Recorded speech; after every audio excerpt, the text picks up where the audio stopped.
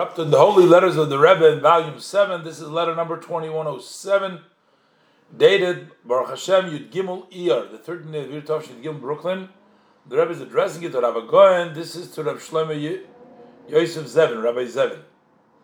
And again, the Rebbe is responding Shalom Uvracha, and the Rebbe says this that I've written about the education. I'm not sure exactly what letter. We have to look back and see if we can find. But number one, the Rebbe says, for sure, I had not intended that the entire education should be given over only to the religious people. Only those schools that are under religious movements, education should be done by religious people, not all of the education.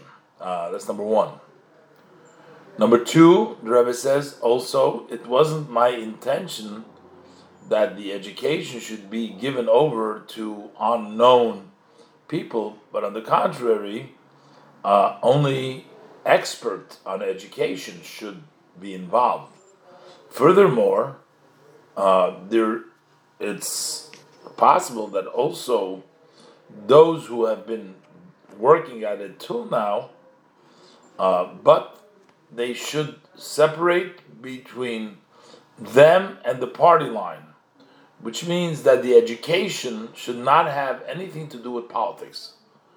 And that way, the problems that you mentioned in your letter are going to be removed. Basically, I guess they were trying to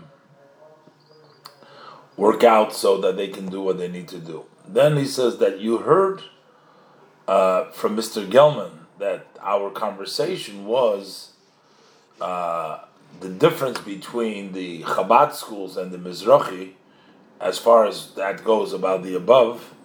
I don't know, I'm not sure exactly whether he means the religious, not religious. And the Rebbe says, I'm very surprised about this, because we did not at all sitting discussing this thing at all.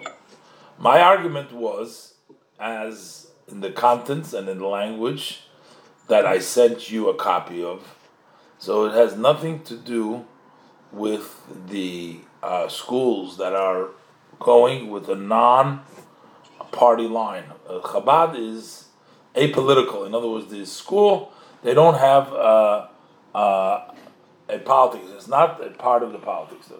I don't know. So it's a little bit hard to understand what the Rebbe is exactly referring to, but the Rebbe says that when he says that he wants religious people should be responsible, he's talking about the religious schools, not about all schools. And when he's had in mind that they should hire professionals, not professional. And the Rebbe says, even if they want to keep some of the people of the past, as long as they don't mix politics with the school, with the education, they can continue. That's not. And the further, the Rebbe says that Mr. Gelman said that they're talking about the difference between Chabad. The Rebbe says that wasn't really the discussion. And the Rebbe is also adding the publication that has been published with Lag BaOmer.